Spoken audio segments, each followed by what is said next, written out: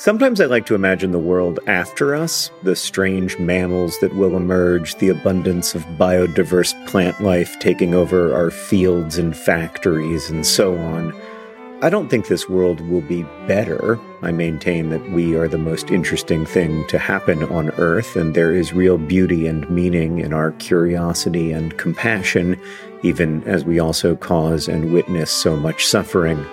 But at any rate, there will be a world after us, after each of us. And that's why there's life insurance. It exists to provide a financial safety net to those who love and count on you. Policy Genius's technology makes it easy to compare life insurance quotes from America's top insurers in just a few clicks to find your lowest price. With Policy Genius, you can find life insurance policies that start at just $292 per year for $1 million of coverage. Some options offer same-day approval and avoid unnecessary medical exams. So save time and money and provide your family with a financial safety net using Policy Genius. Head to policygenius.com or click the link in the description to get your free life insurance quotes and see how much you could save. That's policygenius.com. Policy Genius, because there will be a world without us.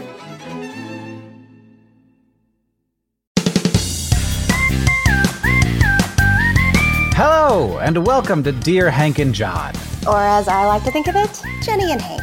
This podcast is a comedy podcast about death and stuff, where we answer your questions and give you dubious advice and bring you all the week's news from both Mars and AFC Wimbledon. Though this is a pre-recorded episode, so you might not get so much news as things that happened one time. Jenny, thank you for joining us. This is Jenny Lawson, author of several New York Times bestselling books. And also just very good humorous writer on the internet, author of Furiously Happy, and most recently, You Are Here, an owner's manual for dangerous minds. How you doing? Hello, I'm so glad to be here. Also, I'm joined by my dog, Dorothy Barker, who will hopefully be quiet.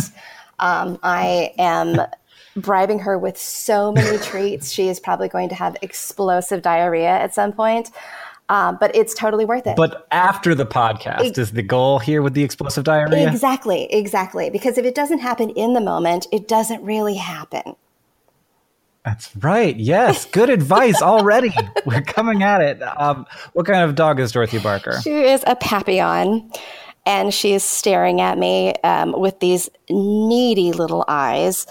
I actually, right before this, I was trying to get everything together, and I had this plate full of chicken nuggets, and I had a bunch of treats that I was going to give her, including these treats that look shockingly like chicken nuggets. And the chicken nugget shaped-ish treats are actually anal gland cleaners, and I accidentally ate one, because it just looked so much like. So I think I may have poisoned myself.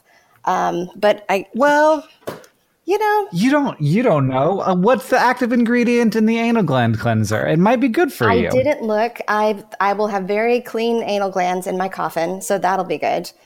I don't know if people even have anal glands, but it tastes terrible. That's a great question, and one that I don't really want to know the answer to. There are certain things, I feel like there are so many things that that the modern world wants us to know that I'm like, I just want to eat a hot dog. Yeah.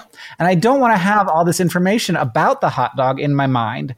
It's fine. I know that the hot dog is safe. The Food and Drug Administration said so. I trust them. And I don't care if I'm eating lips or if I'm eating, butt muscles. Butt muscles are apparently fine things to eat. You can have pork loin and that's fancy. But just because it's lips, suddenly I have to be upset about it. No, I don't even want to know. Just feed me the food. Exactly. Well, I'm Czech, and my family, we eat weird stuff, and sausage is a big part of our life. So I literally know how the sausage is made, and still eat it. Still completely love a good sausage. But yeah, it does take a moment when you kind of realize exactly what's going into the things that you when eat. you've seen how the sausage is made, literally. Literally. Yeah. Actually, the cleaning of the intestines to stuff the sausage in was, to me, the hardest part. After that, I was like, I don't even care if there's lips and buttholes. Like, I'm literally making this tasty intestine to stick it in. I know where that intestine has been. I know what it's there for. And I'm like, that's delicious. So at that point, you're just kind of like, all right. Yeah. This is a great point. So in addition to answering our own questions about whether we want to know what was in the pig intestine before it was pig meat and etc., which was not pig meat and etc., we're here to answer questions from people who listen to this podcast. But I kind of first want to say, Jenny, I've never had a conversation with you in my life. So this is that we're recording our first ever conversation. Which is weird. I was just like, I need people to make podcasts with me who aren't John. Who do I like on the internet? And then you said yes. And I was like, oh, okay. It was a surprise to me, too. Both that you asked and that I said yes. It's a weird world that we live in, where the first conversation that you have with someone who is essentially a stranger, but is also not a stranger because you've followed them on Twitter for so long that you're like, oh, I totally know this person. And the first conversation is recorded on the internet, giving dubious advice to complete strangers. And I think that's so fantastic. Yeah, it's fantastic. It's also a little bit of a shame. I wish that I'd like run into you in a bar sometime where I can be like, oh, and we could, but no. So that will still happen in the future. Yes. But this first time, we have to be aware that there are like tens of thousands of people listening to us as we have our very first interaction. Exactly. Well, and it actually works out for me because I have avoidant personality disorder. And so I don't like to leave the house, and I'm extremely introverted. And so sometimes the only way that I actually deal with people is accidentally on a podcast or, things like this. So it actually works out well. Okay. It's better than meeting at a bar because I might not go to a bar. So, but now I can be like, you can come to my house when you come to Texas next. Come on over, and that'll totally work. That sounds great, because I always do want places to go when I'm in Texas, because generally I'm like, what am I doing, and where do you live in Texas? In San Antonio. Well, upper San Antonio, outside of San Antonio, but close to San Antonio. When I'm on tour in Texas, which occasionally will happen, I tend to find myself not feeling super enthusiastic about that state. So I do need some native Texans to show me the greatness of it. I completely get it. And I've lived in Texas my entire life, born and raised. And I still have a hard time with it sometimes, as much as I love it. So yeah, I completely get that.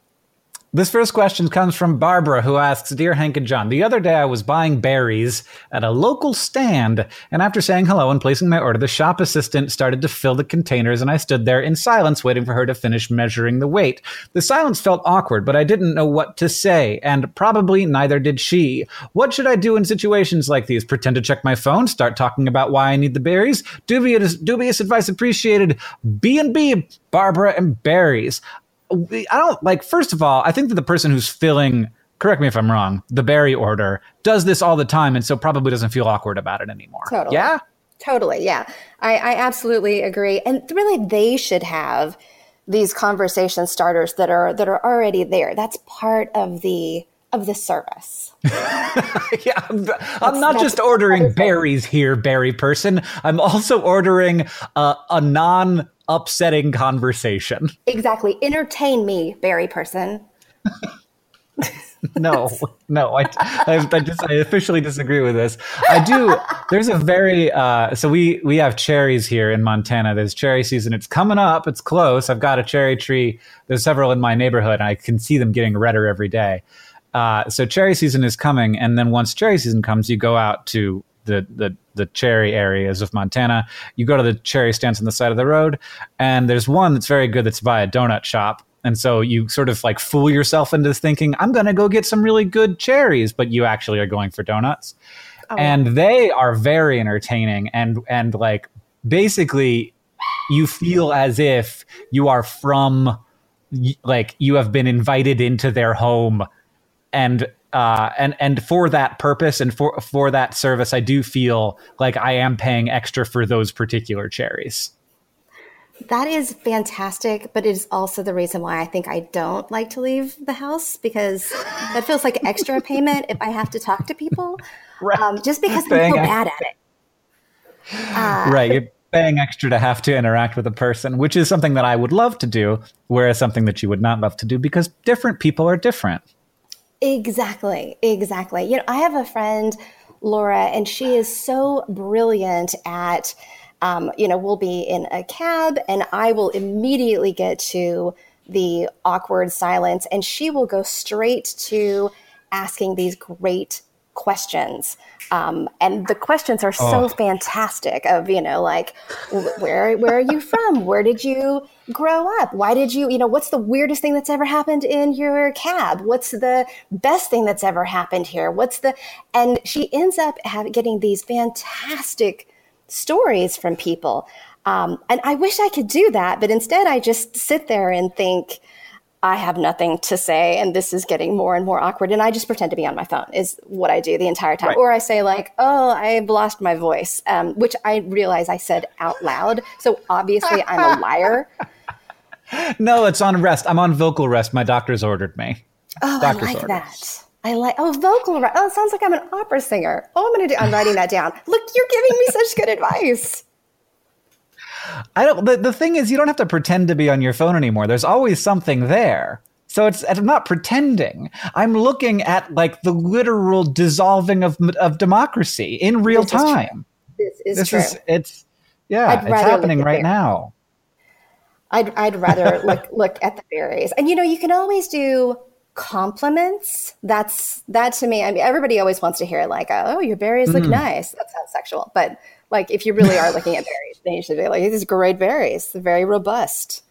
Don't say that if they don't have berries. That's inappropriate. But I don't think we're going to do any better than that. So we've got another question. This one comes from Hannah, who asks, Dear Hank and Jenny, I'm currently eating a salad for dinner, but there's a problem. A lot of good ingredients are in my salad, but I can never get that mix right, or the way that produces that good lettuce to other stuff ratio. I've paraphrased and torn apart this question. I apologize, Hannah.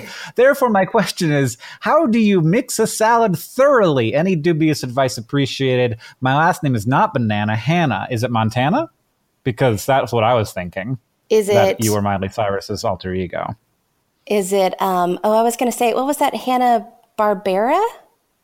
Oh, yeah, Hanna-Barbera. I think Barbera was a different guy as two guys, Hannah and Barbera. But I always thought it was like a plucky young lady who was making, great TV.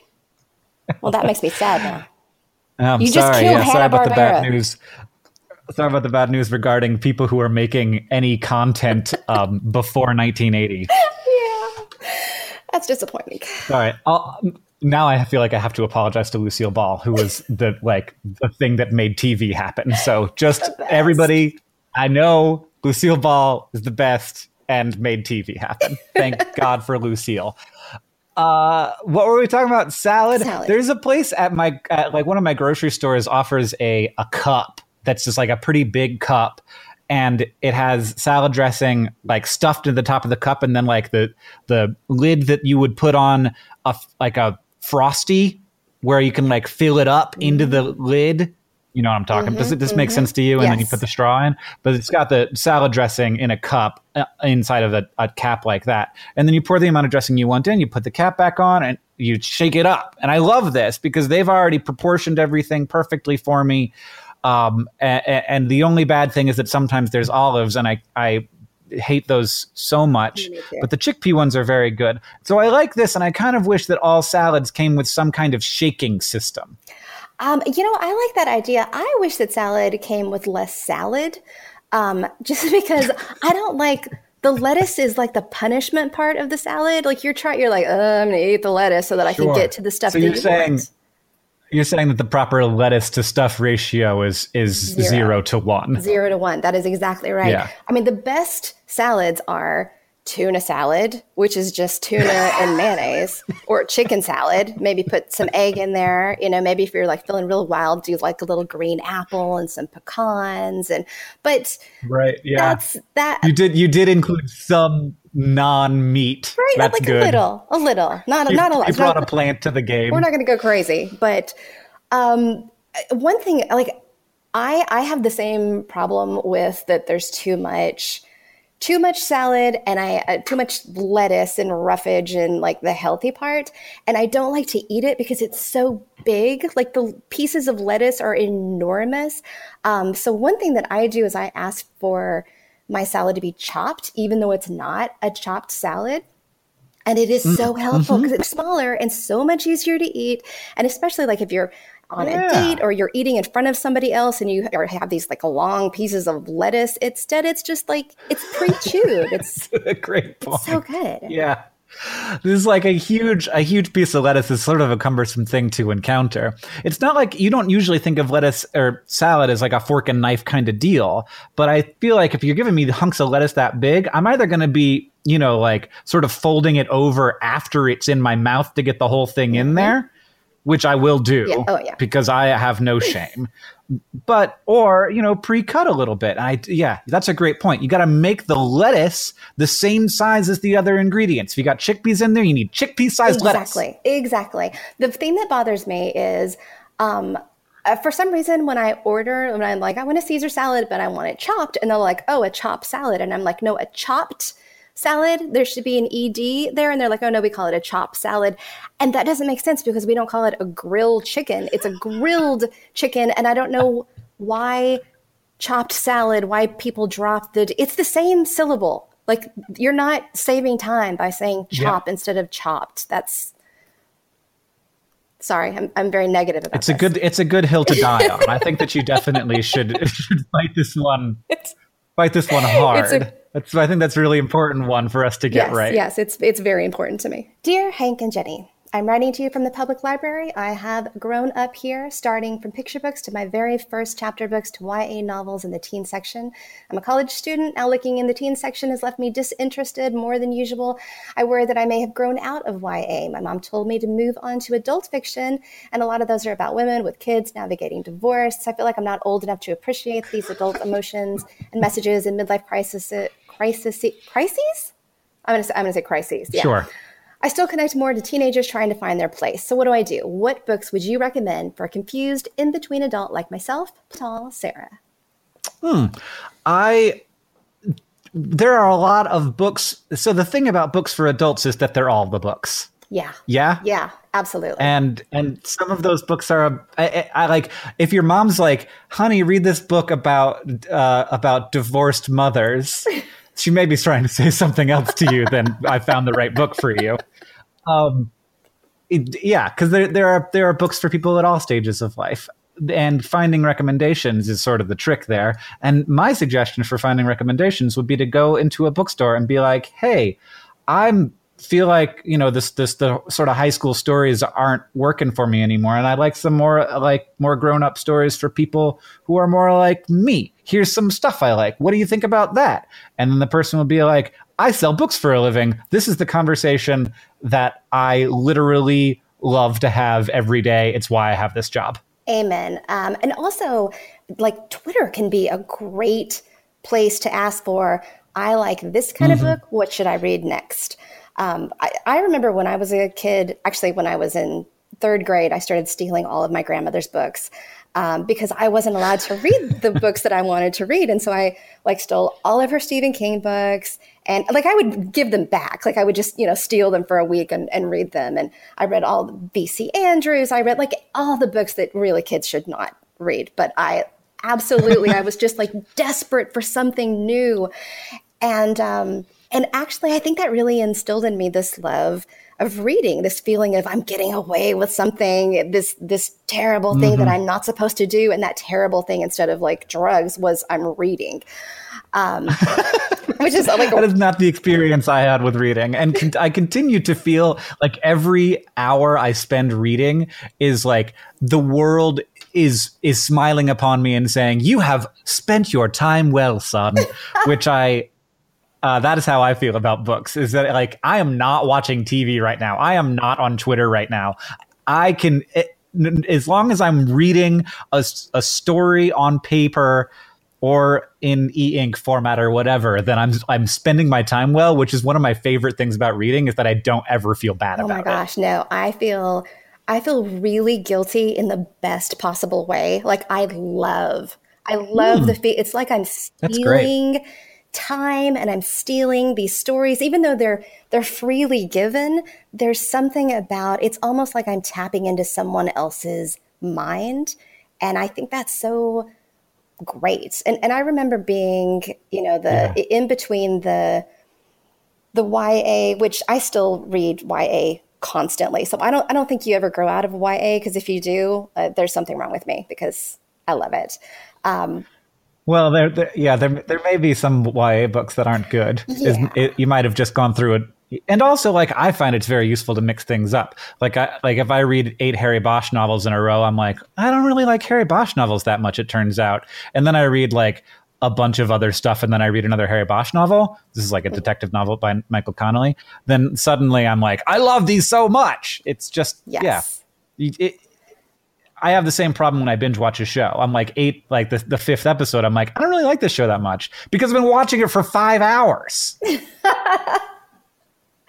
Yeah. I know I'm the exact same way.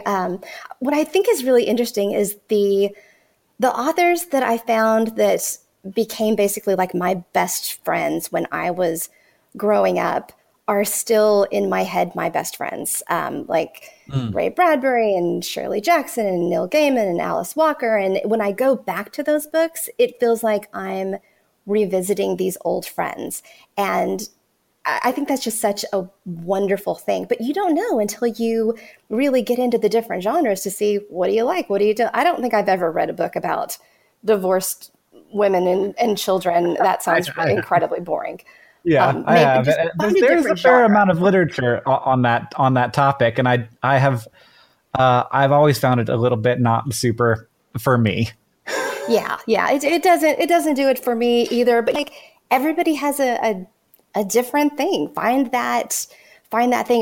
The greatest part is going to the library and, reading the first 2 pages of a book and either being like, this is crap, or this is amazing. Right. And so often, I'll pull up something and it's probably brilliant because it's won a million awards, and it just doesn't do it for me. But then something else I'll find and I'm like, how do people not love this? This speaks to me. Oh my gosh, they're in my heart. Like my heart hurts because I feel like somebody else is here. So finding that is. I gotta open up about a weird experience I had recently where I ran out of books on Audible. So I had my audiobook collection. I ran out of things to listen to, but Catherine and I share an Audible account. And so she had, she has different interests than me, at least in my own head. This is my wife. Right. And I was just like, I just downloaded The Secret Garden by Frances Hodgson Burnett. And I started listening to it, and I was like, this is the best story. I love it so much. And I would never have bought that on my own. I would never have been like, you look at my selection, it's like a bunch of sci-fi and mystery novels and like, good samurai fighting. Right. But I was like, absolutely. And then started listening to more of those books. And in a weird way, like when you were talking about feeling like finding an old friend, even though I hadn't read those books before, it kind of felt like, oh, this is a place where I feel very, very comfortable. Yes. And so you never know. And also, like, classic literature is a great place to go. There's like a reason that those things are classic. And you can also look at the things that are winning awards right now. Like the books that you hear about. This is the thing that I always like sort of rankle at, books that I like that are on the newsstands everywhere and everybody's talking about them. I'm like, well, they must be, popular books. They're pop books. They're probably, and then I read one and I'm like, this was so good. It turns out people have pretty good taste. Yes. It's, and also, right now there's so much of a push for diversity in writing, which is fantastic because you get so many people that you've never heard of before, and you get so many experiences that you never knew about. And it's so absolutely to be able to get into new mindsets that maybe you never did before. And it's so much easier in some ways for people to get a book published, and you can find people out there who are like, okay, well, I wrote this and I put it up and it's available online, and 2 people have read it, and you can find it and discover it. And I think that's really amazing. Yeah, we're in sort of an amazing time for fiction. I feel regularly that I like sort of a regret deep inside of me that I won't get to read all the books. Yeah, it's there, and that's where we're at. It's such a good problem. like the saddest thing about books is that I don't get to read all of them. I feel the same way about cats. I'll never get to pet all of them. This next question comes from Kate, who asks, Dear Hank and Jenny, I have anxiety and depression. It's pretty bad. For years, I have dealt with it by running and with a medication. However, I recently have been told that I need to stop running for quite a while due to a severe injury. I'm freaking out. How am I going to survive without my coping mechanism? Any dubious advice is appreciated. Pumpkins and Penguins, Kate. P.S. Please don't tell me to swim because that's horrid. Well, I was going to say go swim. So were you actually? I was. I was going to be like, here's some really good advice for you. Well, damn it. Never mind. We're not going to do that. Maybe there are places to swim where it isn't horrid. I want to know more about why Kate thinks swimming is horrid. Sometimes I feel like swimming is horrid because I do it in a pool with a lot of other people, and I'm like, why am I taking a bath with all of these other humans? Yeah, that's basically toilet water if it's a pool that hasn't been cleaned. So I do kind of get it, but also, I eat intestines. So at a certain point, you just have to grin and bear it and just be like, this is really refreshing, especially in Texas. That's pretty much all you can do. It's so hot here. You can't run. You're going to die. That's a hard one. It is. And especially if you found this thing that you rely on. Yes. And of course, like, it has to be something to do with conversation with your doctors. There are lower impact things than running. Biking is I find biking to be personally much more enjoyable than running. And I do have bad knees and don't have a problem with biking the way I do with running. And also, you get places much faster. You get to see more. Yes. But that, I don't know if you think that's horrid as well. But, in general, like once you have found something that's working, it's really hard. And this goes for any sort of like coping with anything in our lives, whether that's anxiety or whether it's like, ulcerative colitis, which is a disease that I have, like the different ways of dealing with chronic pain or, when something that has worked stops working, it's like now I'm back to where I was before, and that's kind of terrifying. Yeah, but it's also kind of not true because you at least know that you have found a way out before. That is exactly right. This is a terrible thing to say, but one of the tools that I used to deal with anxiety was drinking, and not like a lot, but. Yeah. Probably at least once a night, I'd have a cocktail, and it would just kind of smooth things out. And about a year ago, turns out I have tuberculosis, but like not active tuberculosis, but still not good tuberculosis. But and a lot of people apparently have it. You probably have it. I'm just telling anybody listening, you probably have it. You got TB. Yeah, exactly. Yeah, I just diagnosed you. I'm not a doctor, but you probably have tuberculosis. We call it consumption because that's more romantic. But for most people, they just have it. You're being consumed. That's very romantic. How is that romantic? It's like being ravaged, but with a cough, I think. It's a very romantic disease. But most people, you just have it and you're like, well, that sucks. Make sure it doesn't get worse. But for me, because of this medication I take for rheumatoid arthritis, I had to take this medication that would kill all of the tuberculosis stuff inside of me. And when you're taking that, it's really hard on your liver. So for 9 months, I had to stop drinking, which was like getting pregnant, basically, except at the end, instead of a baby, I had less tuberculosis. But it was so hard. My new favorite kind.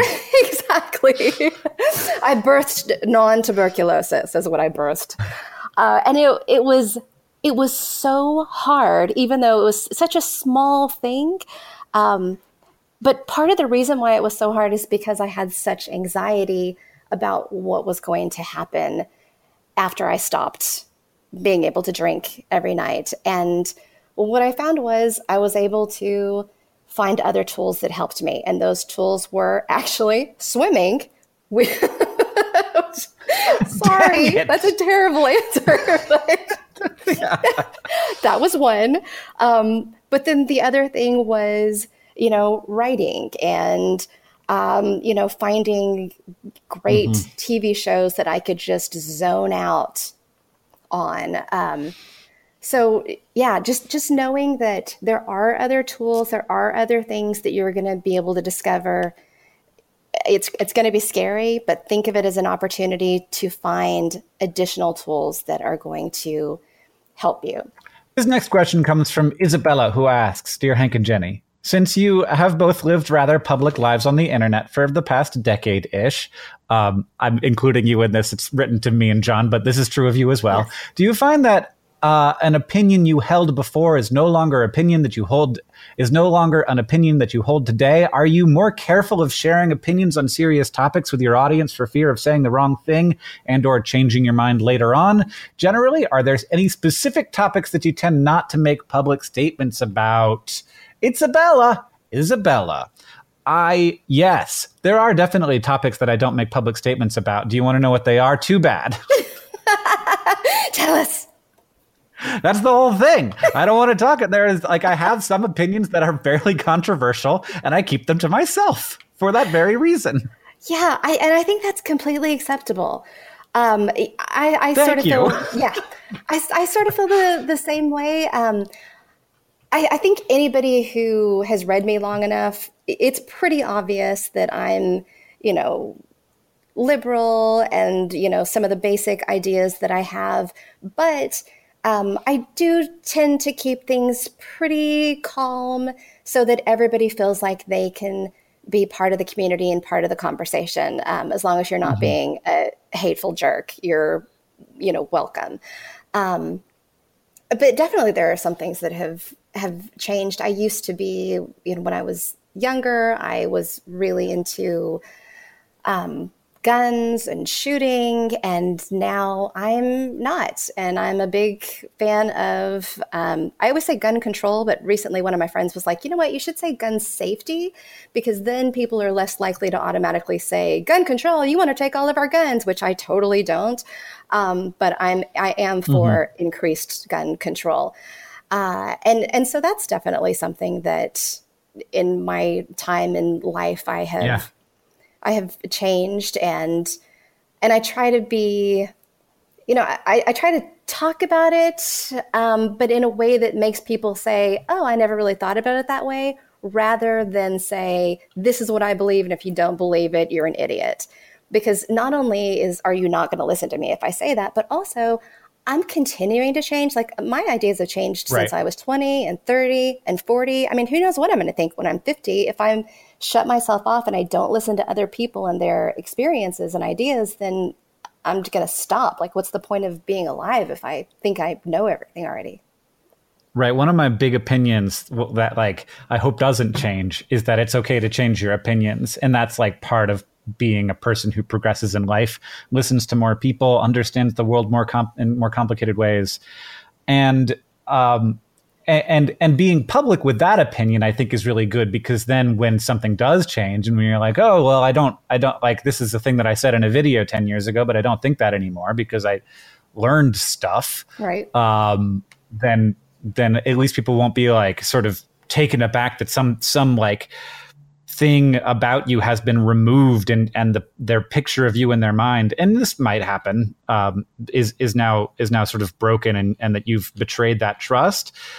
As long as it's coming from a place of thoughtfulness, and also as long as we started from a place of none of this is set in stone. We are learning things about how to be humans in the world right now, and the world right now keeps changing. And so what it means to be a human right now is going to keep changing. And sorry. When I wrote my last book, I had, or actually my second book, I had this moment where I was paralyzed because I was so afraid that I was going to say something wrong, because you do. I mean, you're human and you're ignorant, and sometimes you're stupid and have absolutely no idea. And I actually wrote a whole chapter about how there will be something in this book that one day I will look at and go, oh my God, what was wrong with me?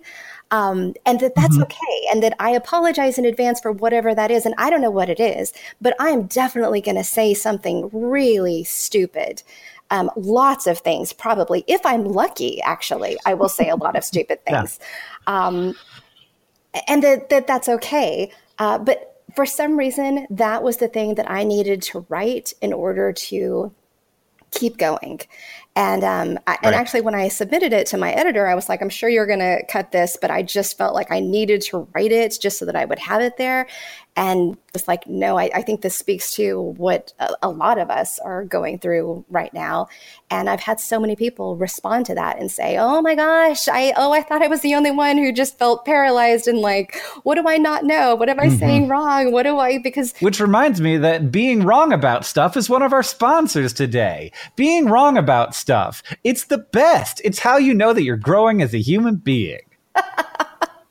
And it's also brought to you by Robust Berries. Don't look directly at them. Oh, no. God. Stop looking at my robust berries. This podcast is also brought to you, coincidentally, by Less Tuberculosis. Less Tuberculosis, the best kind of tuberculosis. Also brought to you by Anal Glands. Mine will be clean. Yeah, both you and Dorothy's anal glands sparkling and beautiful. Got a couple more questions before we get to the news from Mars and AFC Wimbledon, Jenny, if you're ready for one of those. Sure. Dear Hank and Jenny, what is your innocuous life curse? Do you have a song you dislike but follows you everywhere? Is there a person you rarely see but every time you interact with, you wish you hadn't? Is there a part of your car, no matter how much you try to quiet it, always makes a noise? For me, every time I put on a fitted sheet on a bed, the first time I lay the sheet down is always oriented incorrectly. I even put it down, rotated 90 degrees. I tried putting it on. No matter what, I have to put the sheet on most of the way before discovering it's on wrong and then adjusting it. Thank you, Patrick.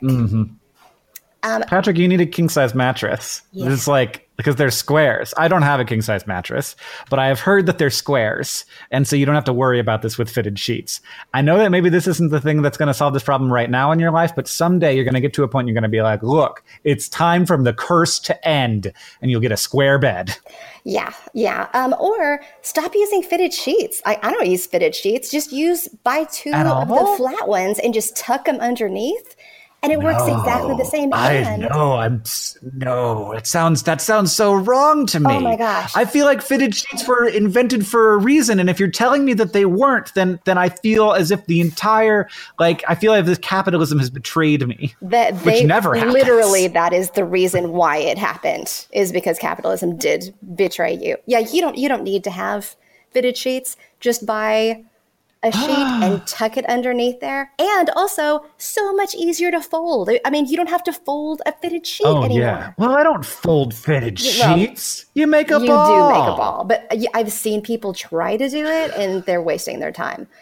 But absolutely. Yeah, just get rid of the fitted sheet. You don't need it. Okay. Well, I'm gonna look into this. I'm not taking your word 100% for it, but my curiosity is piqued. It's so good. So what is your innocuous life curse? Do you have one? I have a whole lot of them. But one that follows me a lot that has become a recurring family joke is the song by Steely Dan, which I hate so much. And I always call it A19, but I think it's Hey 19. I can't remember. But I am pretty sure it's A19 because he says, A19, that's Aretha Franklin. And A19, that's probably where Aretha Franklin is on the jukebox. Totally makes sense. So anyway, I hate that song. Every time it comes on, my husband or my daughter turns it on as loud as it will go. It comes on the radio. Oh, this isn't your fault. This isn't an innocuous life curse. It's an innocuous life partner curse. It's both. Because it comes on all the time. All the time. It just haunts me. It is the worst song ever. I got this question. I read it, and I everything I thought of was like something that I was doing to myself. Like I blamed myself for all of my innocuous life curses, like leaving hats places. That's not something that's happening to me. It's something that I do to myself. I forget about hats. I love the idea that like, oh, a witch laid a curse on me, and it's that I will lay hats places. That's fantastic. I'm just a hat donor. Like, did you want a hat? Follow me around. Eventually, like, probably it'll be like 3 days before you get a free hat. That is so fantastic. That's how I am with pens. Like, I just steal other people's pens. But it's nice that you steal other people's hats. Oh, no, wait. You lose the hats. Wait, I don't steal other people's hats. I lose the hats. You steal people's pins? Of course. I mean, not if they're like a fancy. Like they're lapel. Like they're like. I mean, if it's a fancy pin. No, I mean, just like what the kind of Bics. Pin? Like just cheap pens. Oh, yeah. Pens. Pens. I don't know. I was thinking pin, like a hairpin or a hat pin or a lapel pin. No. Not like a writing. I take their brooches. Yeah, I just take the brooches right off the old ladies, and I'm like, this is mine now, and also this hat. That's good. This is my innocuous life curse is that I steal from old people. I'm a kleptomaniac, but only from people over the age of 70. They better have good taste. I'm like, this is a terrible hat. You gotta move to Florida, girl. I love this bad hat. It's fantastic. Gotta take it. This is mine now. Oh man. Yeah. So all of my innocuous life curses are like I can't stop drinking Coca-Cola. Oh yeah, me too. Everywhere I go, there's Coca-Cola. If I could flip a switch and suddenly live in a world that didn't have Coca-Cola in it, I would flip that switch. Anybody listening in Atlanta, I'm sure you're mad at me because I know they employ a lot of people there. But I would destroy all sugar water if I could. Oh, that would make me so sad. And I wouldn't just do it for me. I would do it for everyone because I think this stuff is bad. But I can't stop drinking it. It's bad for you, but there is nothing that pairs better with a cheesecake than a Diet Coke. And I will fight you on that. God. Oh my God. I cannot eat cheesecake without a Diet Coke. It is so good. That's the crisp, like biting, especially a fountain Diet Coke, like where it burns your nose. Oh, yeah. Oh man. I can't, to me, a Coke is paired like with savory. A cheeseburger is a Coke. French fries is a Coke. In fact, a weird thing about Coca-Cola is that I can have as many French fries as I can have, and then I can't have any more. But then if I drink a Coke, I can have more French fries. I ate food that let me eat more food. This can't be good. It's meth in a bottle. See, I think why I like the Diet Coke with the sweets is because the diet has that bittery, you're going to get cancer taste. And so it's that bitter with the sweet, and you're like, oh, I'm doing two bad things for me at the same time. Like I should start smoking too, but I don't. But you got to try. Have you tried cheesecake in a smoke? I have not, but I bet it would be fantastic. Like if I like to smoke, that's where I would start. I was like me in 20 years is I'm sitting at in the back porch with a cheesecake. No, front porch. I'm going to go front porch with this with a slice of cheesecake and a pipe. That's me. That's my future. Oh my, okay. The first time that we meet, it's going to be 20 years from now. It's going to be cheesecakes and pipe. Mine's going to be a hookah pipe because I wanted to try that too. So if I'm going to try smoking, I'm going to bring my own hookah. That's it. It's good. It's good. You got to drive over because you got to bring your whole hookah. You can't fit it in your backpack. You can't.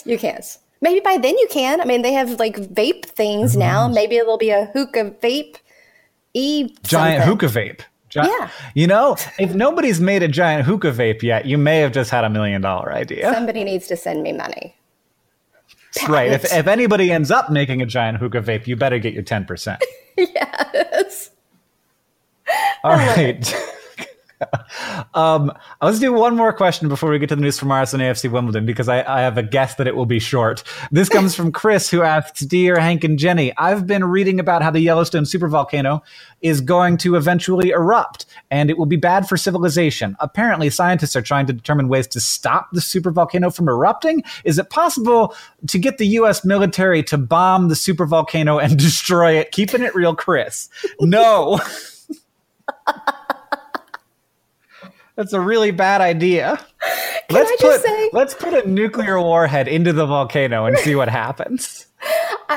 Let's bomb the volcano is the most American thing I think I've ever heard in my entire life. And I'm a little embarrassed and proud at the same time.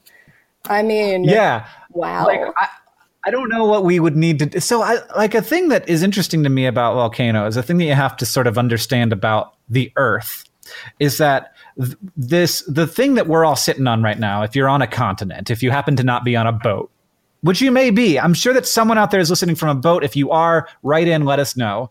But if you're sitting on a continent right now, you are on a piece of rock that is sitting on top of basically this sort of like floating magma ocean, and it's the lighter rock that has risen to the top. So like all the metals and lead are down in the middle of the earth, and the lighter stuff, the silica and the granite and all that stuff, is floated to the top. But as they collect, they put a little bit of pressure. These are the big continents, these big hunks of rock, put pressure on the magma below, and sometimes that pressure comes out in places, and so what you want is a uniform, strong, stable rock that doesn't have any holes in it. But if you have a little weak spot, that pressure is going to like all that magma is going to find a place to go to that one weak spot. And that is what volcanoes are. And there are sort of weak spots in the continent that magma finds a way to push through. So if you bomb it, you are making it weaker. I don't think that we could make it measurably weaker. I don't think that we could make it worse, really, unless we were like a really concerted effort and like threw a lot of nuclear weapons into Yellowstone.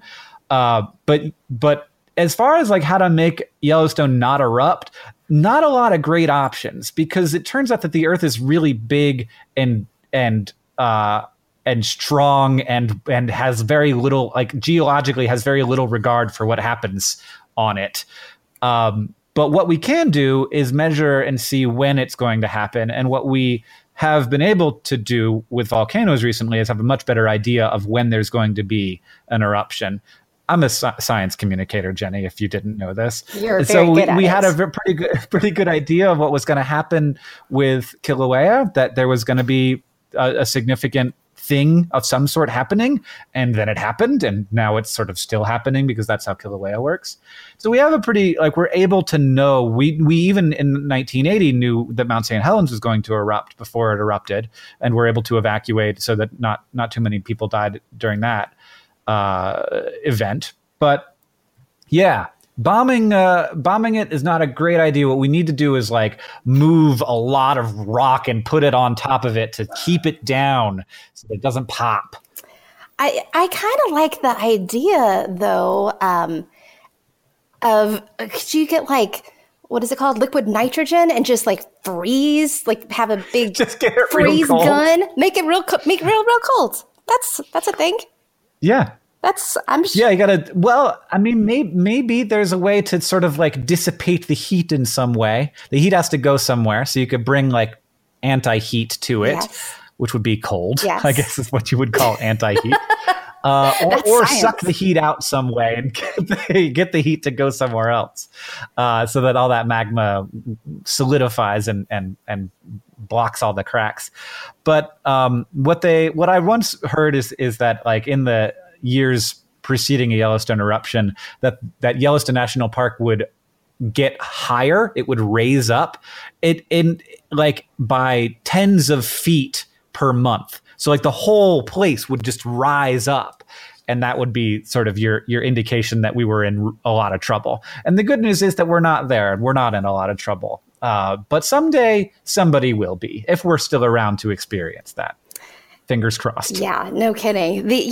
I'm kind of thinking, did he maybe get that idea from, isn't it like when you have tornadoes, if you could bomb a tornado and it makes it dissipate? Yeah. Is that... People have talked about bombing tornadoes, yeah, and that is maybe a thing that would work. You're trying to sort of disrupt the airflow between that sort of like all this hot air on the bottom that's moving up to the cold air up top. You wanted to sort of like blast it in the same way that if like the water's like spiraling down your tub, if you just splash it, right, stops doing the spiral thing for a little bit. And that would work. You just would have to get the tornado to go over your bomb, which isn't easy. Or I guess you could shoot the bomb at the tornado. We're pretty good with bombs these days. I saw, I'm not real into science, but I did watch Sharknado. And spoiler, in one of them, there is some sort of like a bomb thing. And it didn't super, helped a little bit, but the Sharknadoes keep coming. So I think... Oh, it didn't end it. Did they put the bomb in a shark? Yes. They did. The bomb was in the shark. And then they shot it into I can't remember. It's weird. They all sort of blend in together. Have you watched all the Sharknadoes? I'm a very big fan. Yeah. Oh. I have not seen any of the Sharknadoes. Oh my God. Okay. You know what? We're not going to wait 20 years for hookah and cheesecake. You're going to come over to my house and we're going to watch Sharknado. It's so awful. It's so fantastic. Oh my God. It's just, you cannot watch it and not laugh hysterically. Okay. Oh, it's so good. I'm in. Okay. I'm in. Next time I'm in San Antonio. I'm coming, definitely hookah porch, cheesecake, Sharknado time. Oh it sounds like a fantastic... You don't happen to have any news from AFC Wimbledon, do you? I don't, but could I, since this is going to probably happen in the future, could I venture a guess about Mars? Yeah, sure. Make some guesses about AFC Wimbledon. Okay, let's see. So I'm going to say AFC Wimbledon, some people win, some people lose. That some people are going to be upset. Some people are going to be really happy. When it comes to the Mars stuff, I think life is going to be discovered. That's going to happen very soon. Oh. And good. Yeah. This is something I'm legitimately curious about. When the people who lose and the people who win, are the people who are happy going to be happier than the people who are upset are going to be upset? No. Oh, it's too bad. Yeah. And that's kind of sad. That's kind of sad. But it's still worth it because you have to go through pain to have pleasure. And then it just makes you happier when your team does win. Which is one of the things that we learned today. What else did we learn? I guess that public pools are toilet water, apparently. Thanks for that, Image. We learned that much appreciated. You shouldn't put nuclear bombs inside of volcanoes, but maybe in Sharknadoes. We learned that fitted sheets are a made-up conspiracy by capitalism. We learned that Steely Dan is terrible. And finally, we learned that we all have tuberculosis, apparently. Thanks for that news, Jenny. I appreciate it. Thank you for joining me on this episode of Dear Hank and John, and thanks to all of you for listening. This podcast is produced by Rosianna Halse-Rojas and Sheridan Gibson. It's edited by Nicholas Jenkins. Our head of community and communications is Victoria Bongiorno. The music that you're hearing right now and at the beginning of the podcast is by the great Gunnarolla, and as they say in our hometown, don't forget to be awesome.